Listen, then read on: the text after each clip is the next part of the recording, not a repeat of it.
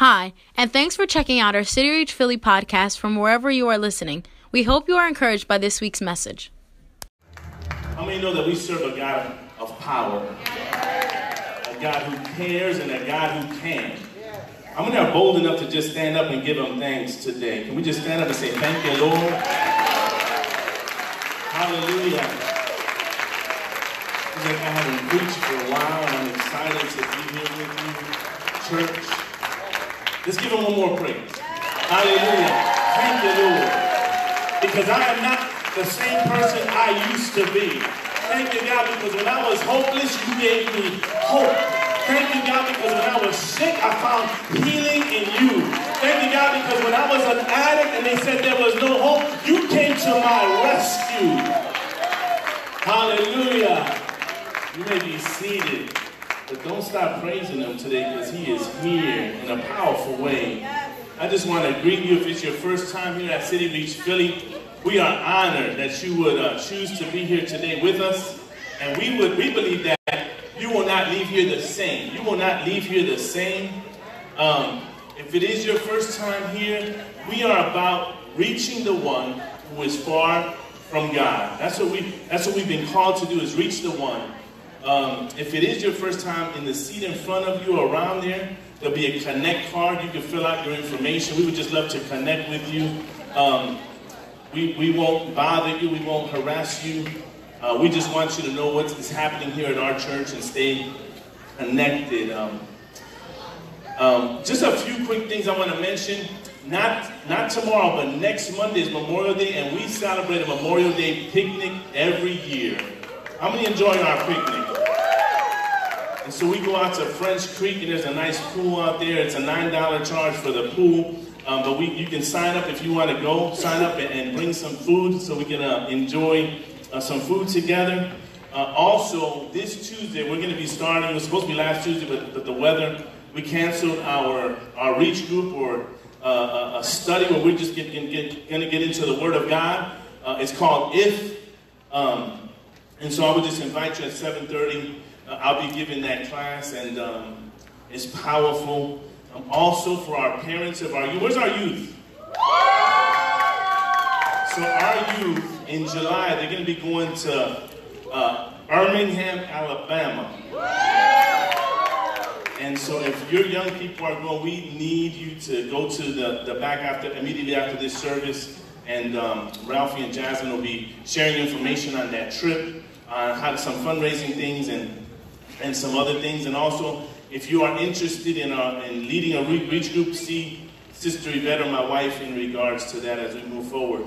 A couple weeks ago, we started to talk about breaking free. And we talked about these strongholds, these things that hold us back. And we all have these things in our lives because of circumstance, because of the way we were raised, the people around us, and the things we allow in our lives, these strongholds. And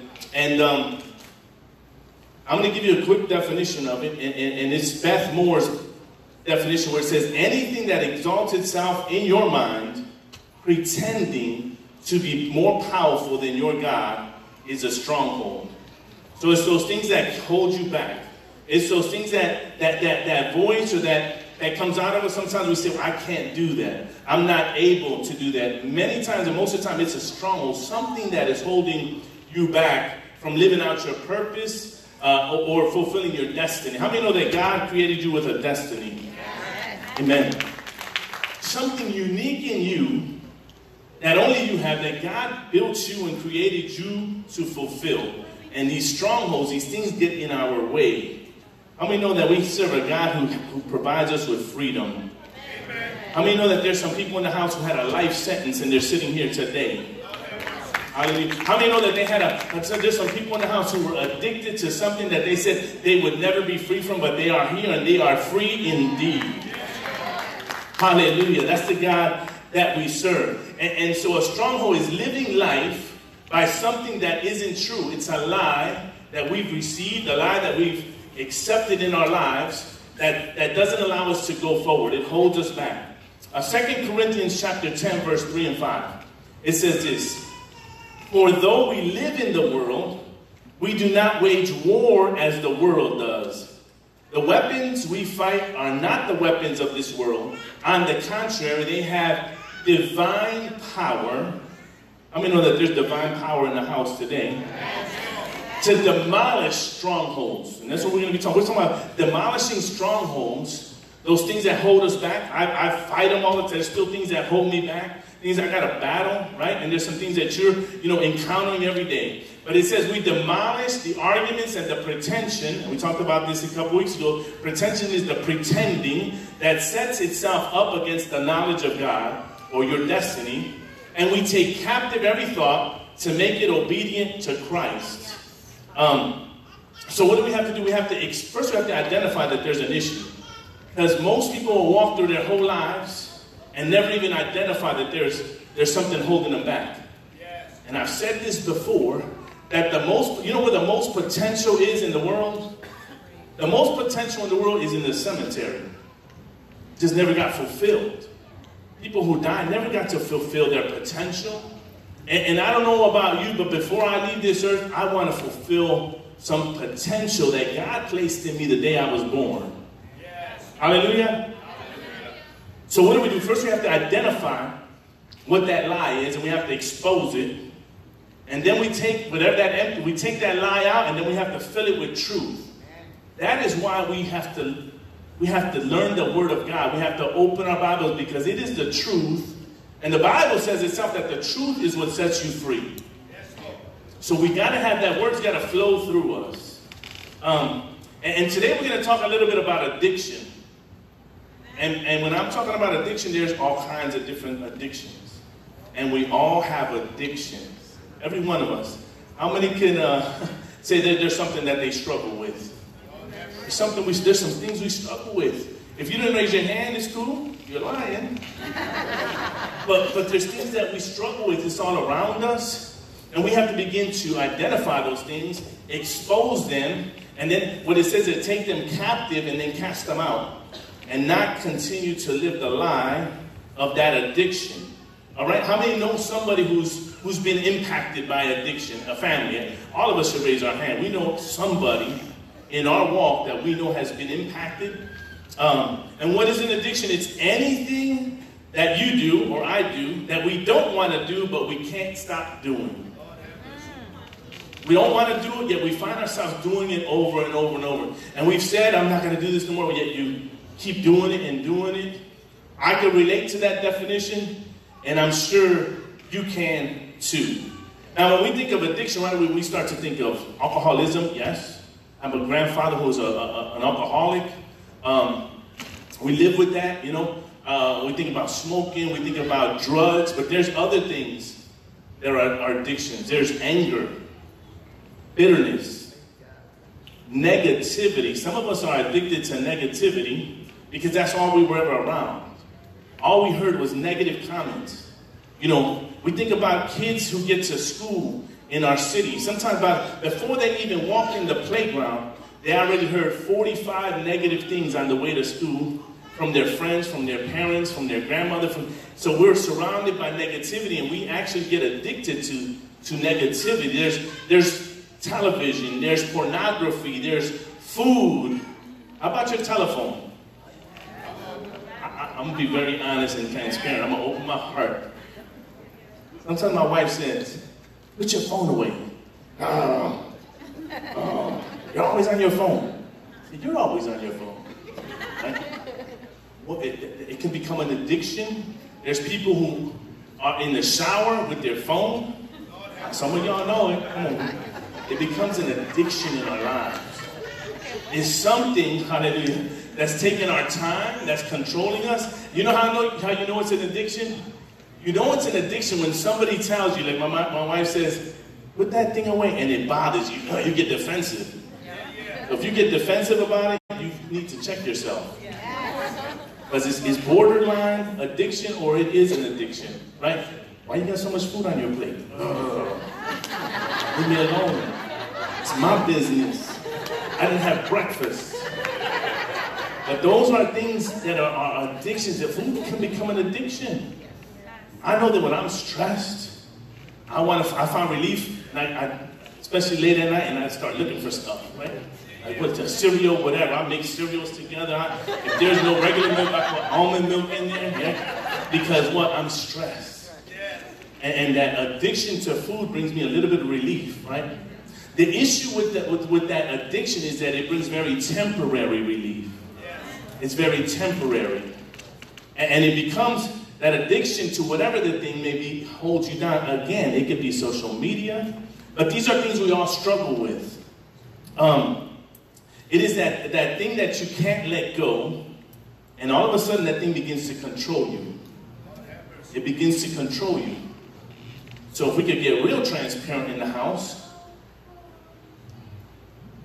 I'm going to get real. This is PG-13. Kids are in the back. It should be in the back. I was in the Army for a lot of years, 26 years. Pornography is rampant in the Army. And all over the world, but in the Army, it's rampant.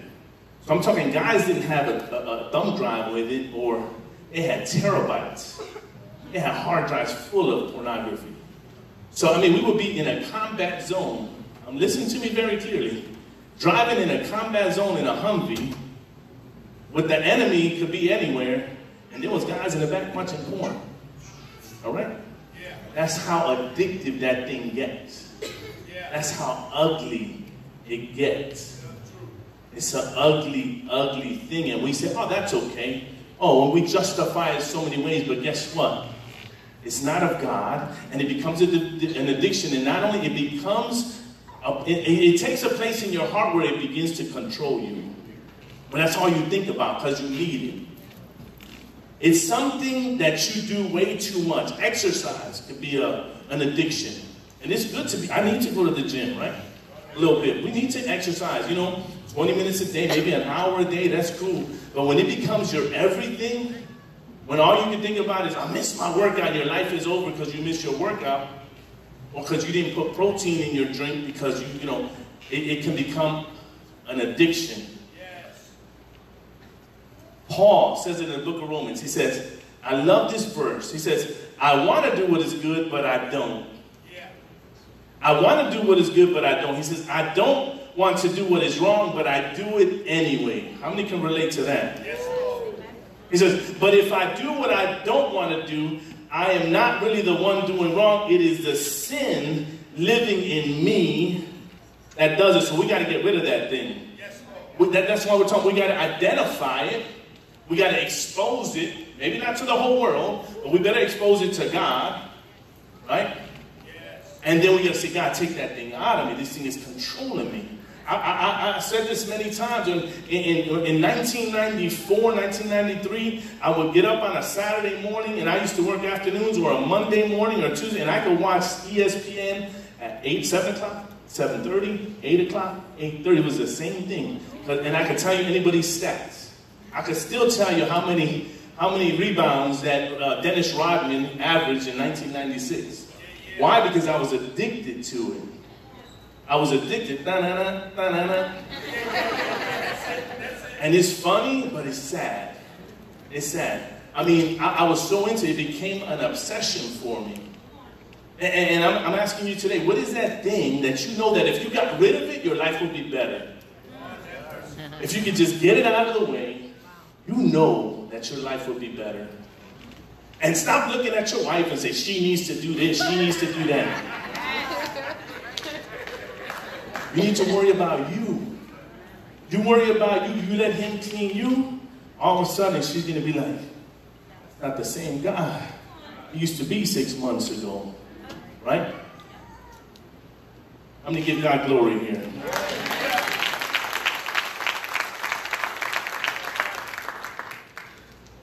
Hallelujah. I'm going to share just a few lies of addiction. Here's lie number 1. It says, addiction desires to become part of your identity. That's a lie. You can't allow that. So I've had many jobs, and here's an example. You're at your job, and somebody say, yo, where's Lou at? You say, well, Lou, who's Lou? Oh, he's the guy who smokes 3 packs a day. Right? It becomes his identity. Yeah. He's the guy who gambles all his money away. Right? That's the dude who cheats on his wife with about 4 girls. Right? So it becomes part of your identity, and then we just accept that thing. So it says that what you do is who you are. I don't know about you, but I don't want that kind of identity. I don't want the identity of all the bad things I do that becomes who I am.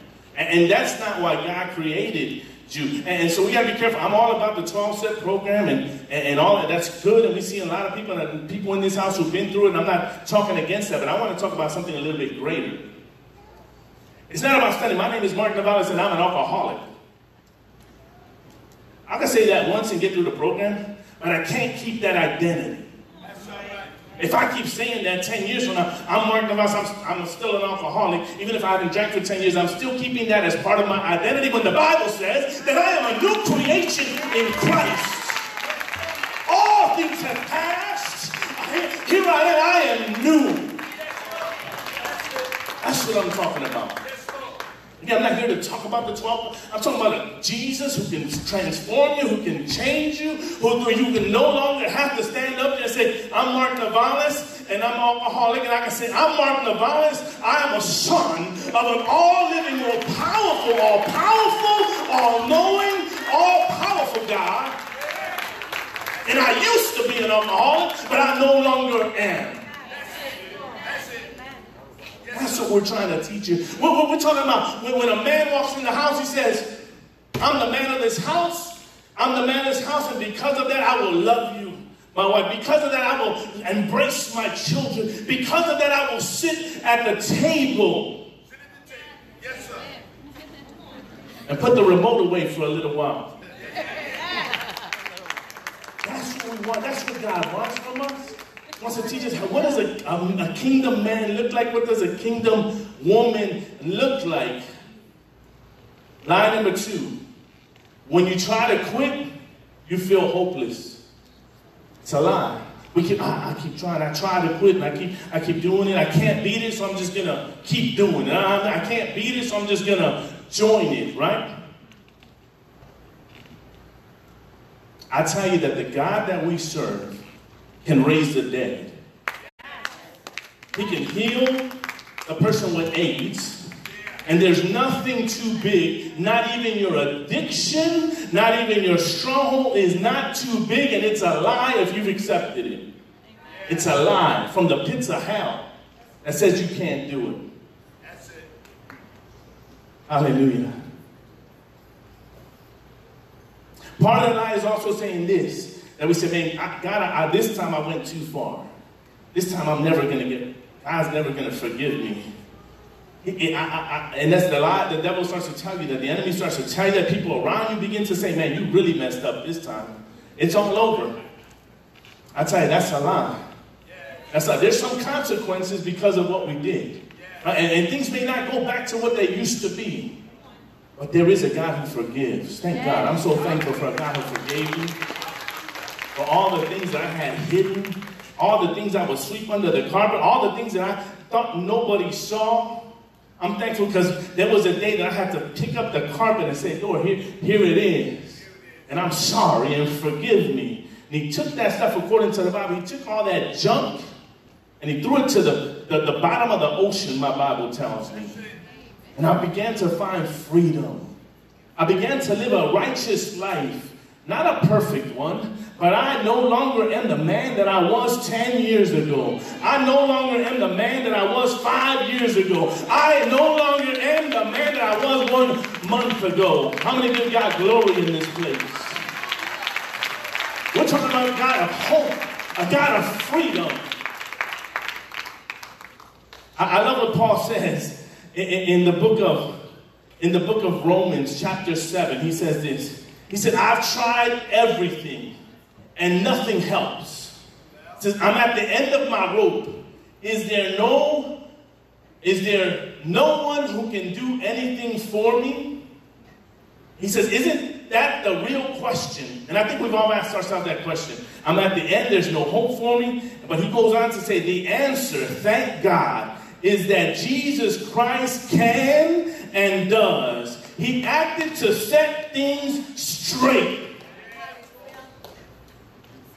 And he says what? in this life of contradictions where I want to serve God with all my heart and my mind, but I am pulled by an influence of sin to do something totally different. And I just go back to the first part of that verse. It says the answer is that Jesus can and does. That's what we got to embrace.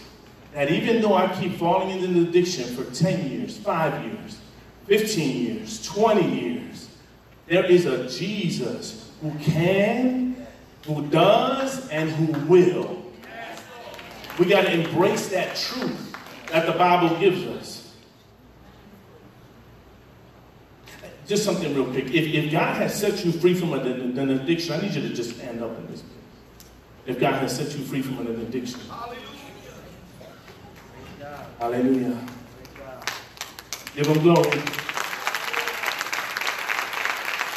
Amen. Because see, the answer to the opioid epidemic in the city of Philadelphia is not a 12-step program. His name is Jesus. And it is by the blood of Jesus that we find true freedom.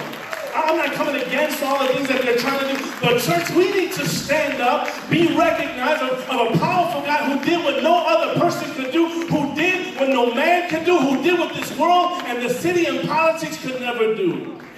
That's proof. Thank you, thank you. Thank you, Jesus. Hallelujah.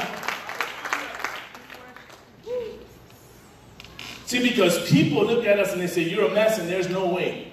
Ain't no way you, man. You know how many times that guy's been messed up? You know how many times he relapsed? You know how many times? That's what the world says. The world says, that guy or that girl, she's messed up, and there's no way out. But thankfully, in that verse, God says you are a mess, but there is a way out, and you are not done because I am not done with you. And as long as there is breath in this body, there's hope.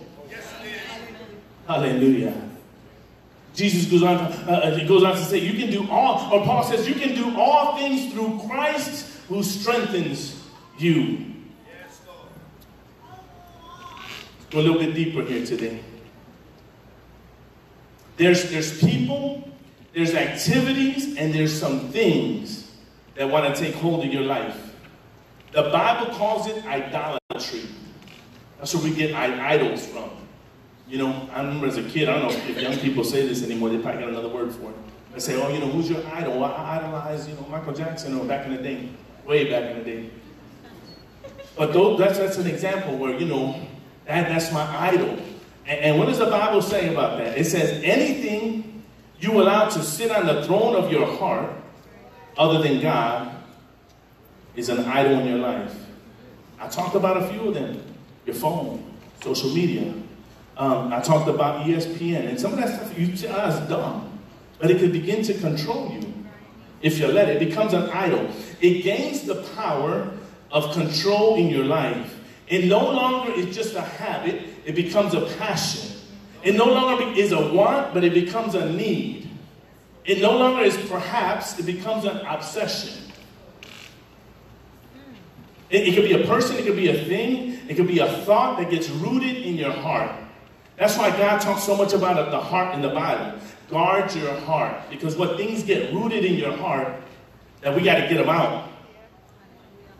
That idol, it takes a place in your heart, and you begin to worship it. When I was watching ESPN from 6 o'clock in the morning to 12, I began to worship. If I missed it, I was like, messed up, right? I got to get my ESPN. And it sounds very dumb. But that's one of the things that had me caught up. Whatever you worship eventually becomes your God. And whatever you idolize, you begin to imitate. Whatever you imitate, you will eventually become. I'm going to say that again. Whatever you idolize, you begin to imitate. That's why people would dress up like Michael Jackson. Imitate, right? Whatever you imitate, eventually you'll become that thing. And you will, I love what Chris Hodges says. He says, you are always a slave to whatever is on the throne of your heart. I wanted to take credit for that, but it wasn't me. You become a slave to that thing. That's why an addict who's a good person, right, would go to their mother's house and steal stuff because there's a new king on their heart. And yet, although they love their family, they may love their parents, and this is the last thing they want to do, they can't control themselves, because there's a new king on the throne of their heart. And we must dethrone that king of addiction, right? We got to dethrone the king of that addiction so that the King of Kings, Jesus Christ, can sit on the throne of your heart.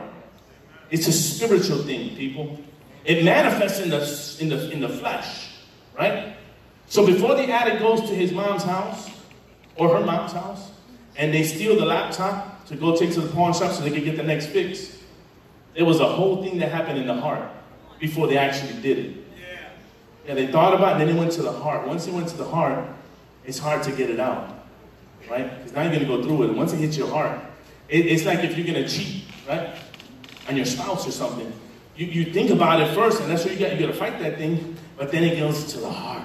Yes, sir. Then when it gets rooted in the heart, then you're in trouble, right? You got to begin to cast that thing because you need a new king on the throne of your heart. How do we fight this thing? We have to put God first. I've been saying this all year. Put God first in our lives. We got to put him first. How do we do that? When we give our lives to Jesus, and you're going to have an opportunity today if you've never done that, but when you give your heart to Jesus, and we call that salvation, salvation is not the prayer. It's not praying, okay? It's not just the prayer, that's part of it. It's not about getting baptized, that's part of it. It's not about filling out a connect card, that's good, and we want you to do that. Salvation is about reorganizing the things on your heart and putting God first, saying, Jesus, you are my master. You need to be first in my heart. You need to be first in my life. You need to be first in my thoughts. You need to be first in my relationships. You need to be first in my finances. You need to be first in my home. You need to be first in my walk. You need to be first in my marriage. You need to be first in my thoughts. You need to be first in my wallet. Hallelujah. It's about total surrender to him. How many know that's true? How many know that we messed up a lot because we didn't reorganize the things on our heart? A lot of times we mess some stuff up because we didn't put Jesus first. We put ourselves first. We put our job first. We put our reputation first. We put those things that really don't matter first. See, because it's not about what, and I love my wife, and she's awesome. But it's not about my plan or her plan. It's not about my kids. It's not about my job. It's not about my education. It's not about my opinion. It's not about my plan. It's not about my dreams. Again, not about my reputation or my passion or the secrets that I have hidden. It's about taking all of that and putting it in the back seat and say, Jesus, today you are first on my heart. You're first in my heart. You're first in my heart. It's the first commandment of the 10 Commandments. It says, you should have no other gods before me. Yeah. See, because you could love some other stuff, but you can't love them more than God. Yes, Lord. See, Christianity is not about living a perfect life. It's about putting Jesus first. It's about every day saying, God, I give you the first of my life. I give you the first of my, when you wake up in the morning, you give it that first breath. God, thank you for that breath. Instead of going to the news or Facebook or whatever, Instagram or Snapchat, that you would open the Word of God and say, speak to me today because my first minute is going to be for you, Lord. Getting down on your knees, even if for a minute. Lord, thank you for this day. Help me to walk this walk. I need you to be first in my life today. Hallelujah. When we begin to do that, then the other gods of your life will begin to bow down to him as well. When you put God first, all those other junky things that are in your life that we think are so important, they begin to recognize, hold up. They begin to acknowledge him as well. So that boyfriend that you're so worried about, that you're spending so much time on, I'm not saying that's a bad thing, but we need to organize our heart, right? Yes. That thing that is controlling us, that thing that is always on your mind, that person perhaps, those are the same spot. Wow, the God has lifted her up, but look where I'm at. I've been in church longer. I pray longer than her. I know more Bible than her. Have you reorganized your heart?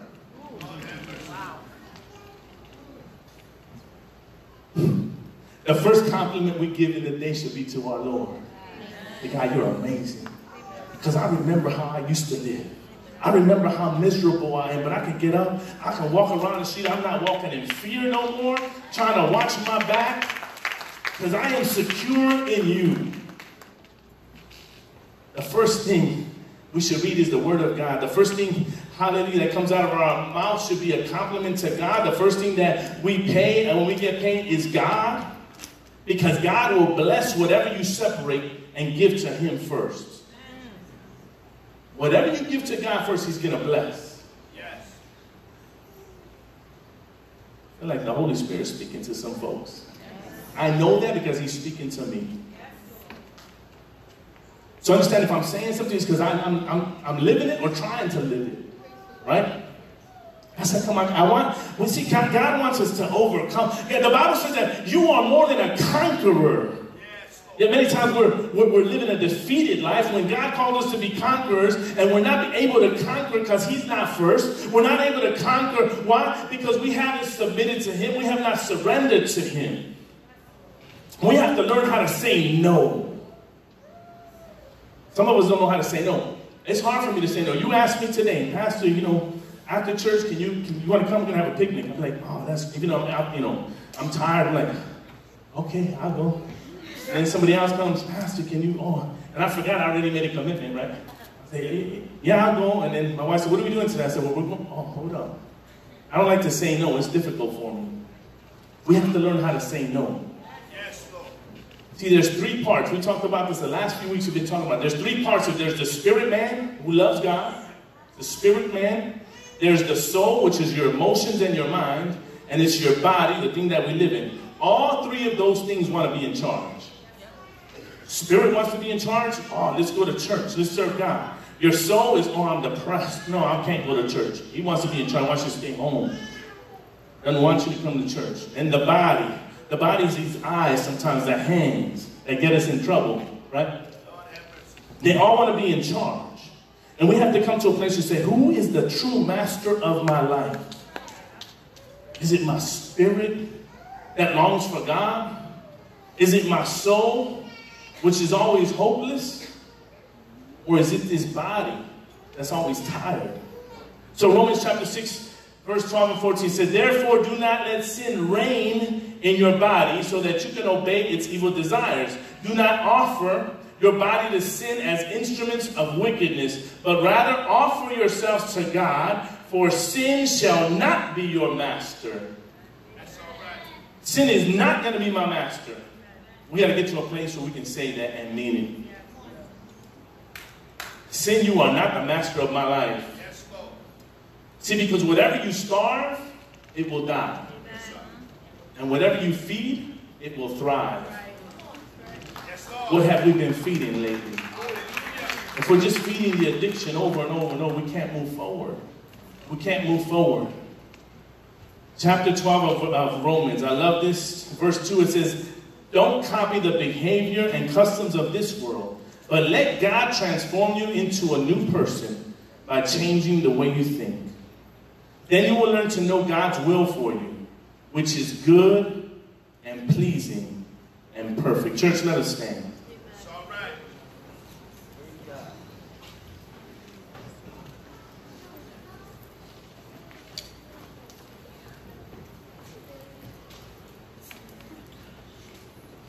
You can just close your eyes just for a moment.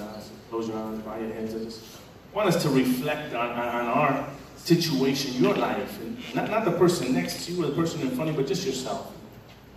You know, what is that thing that you know that's beginning to control you or is already controlling you? That is the thing that you spend the most time thinking about, the most time doing.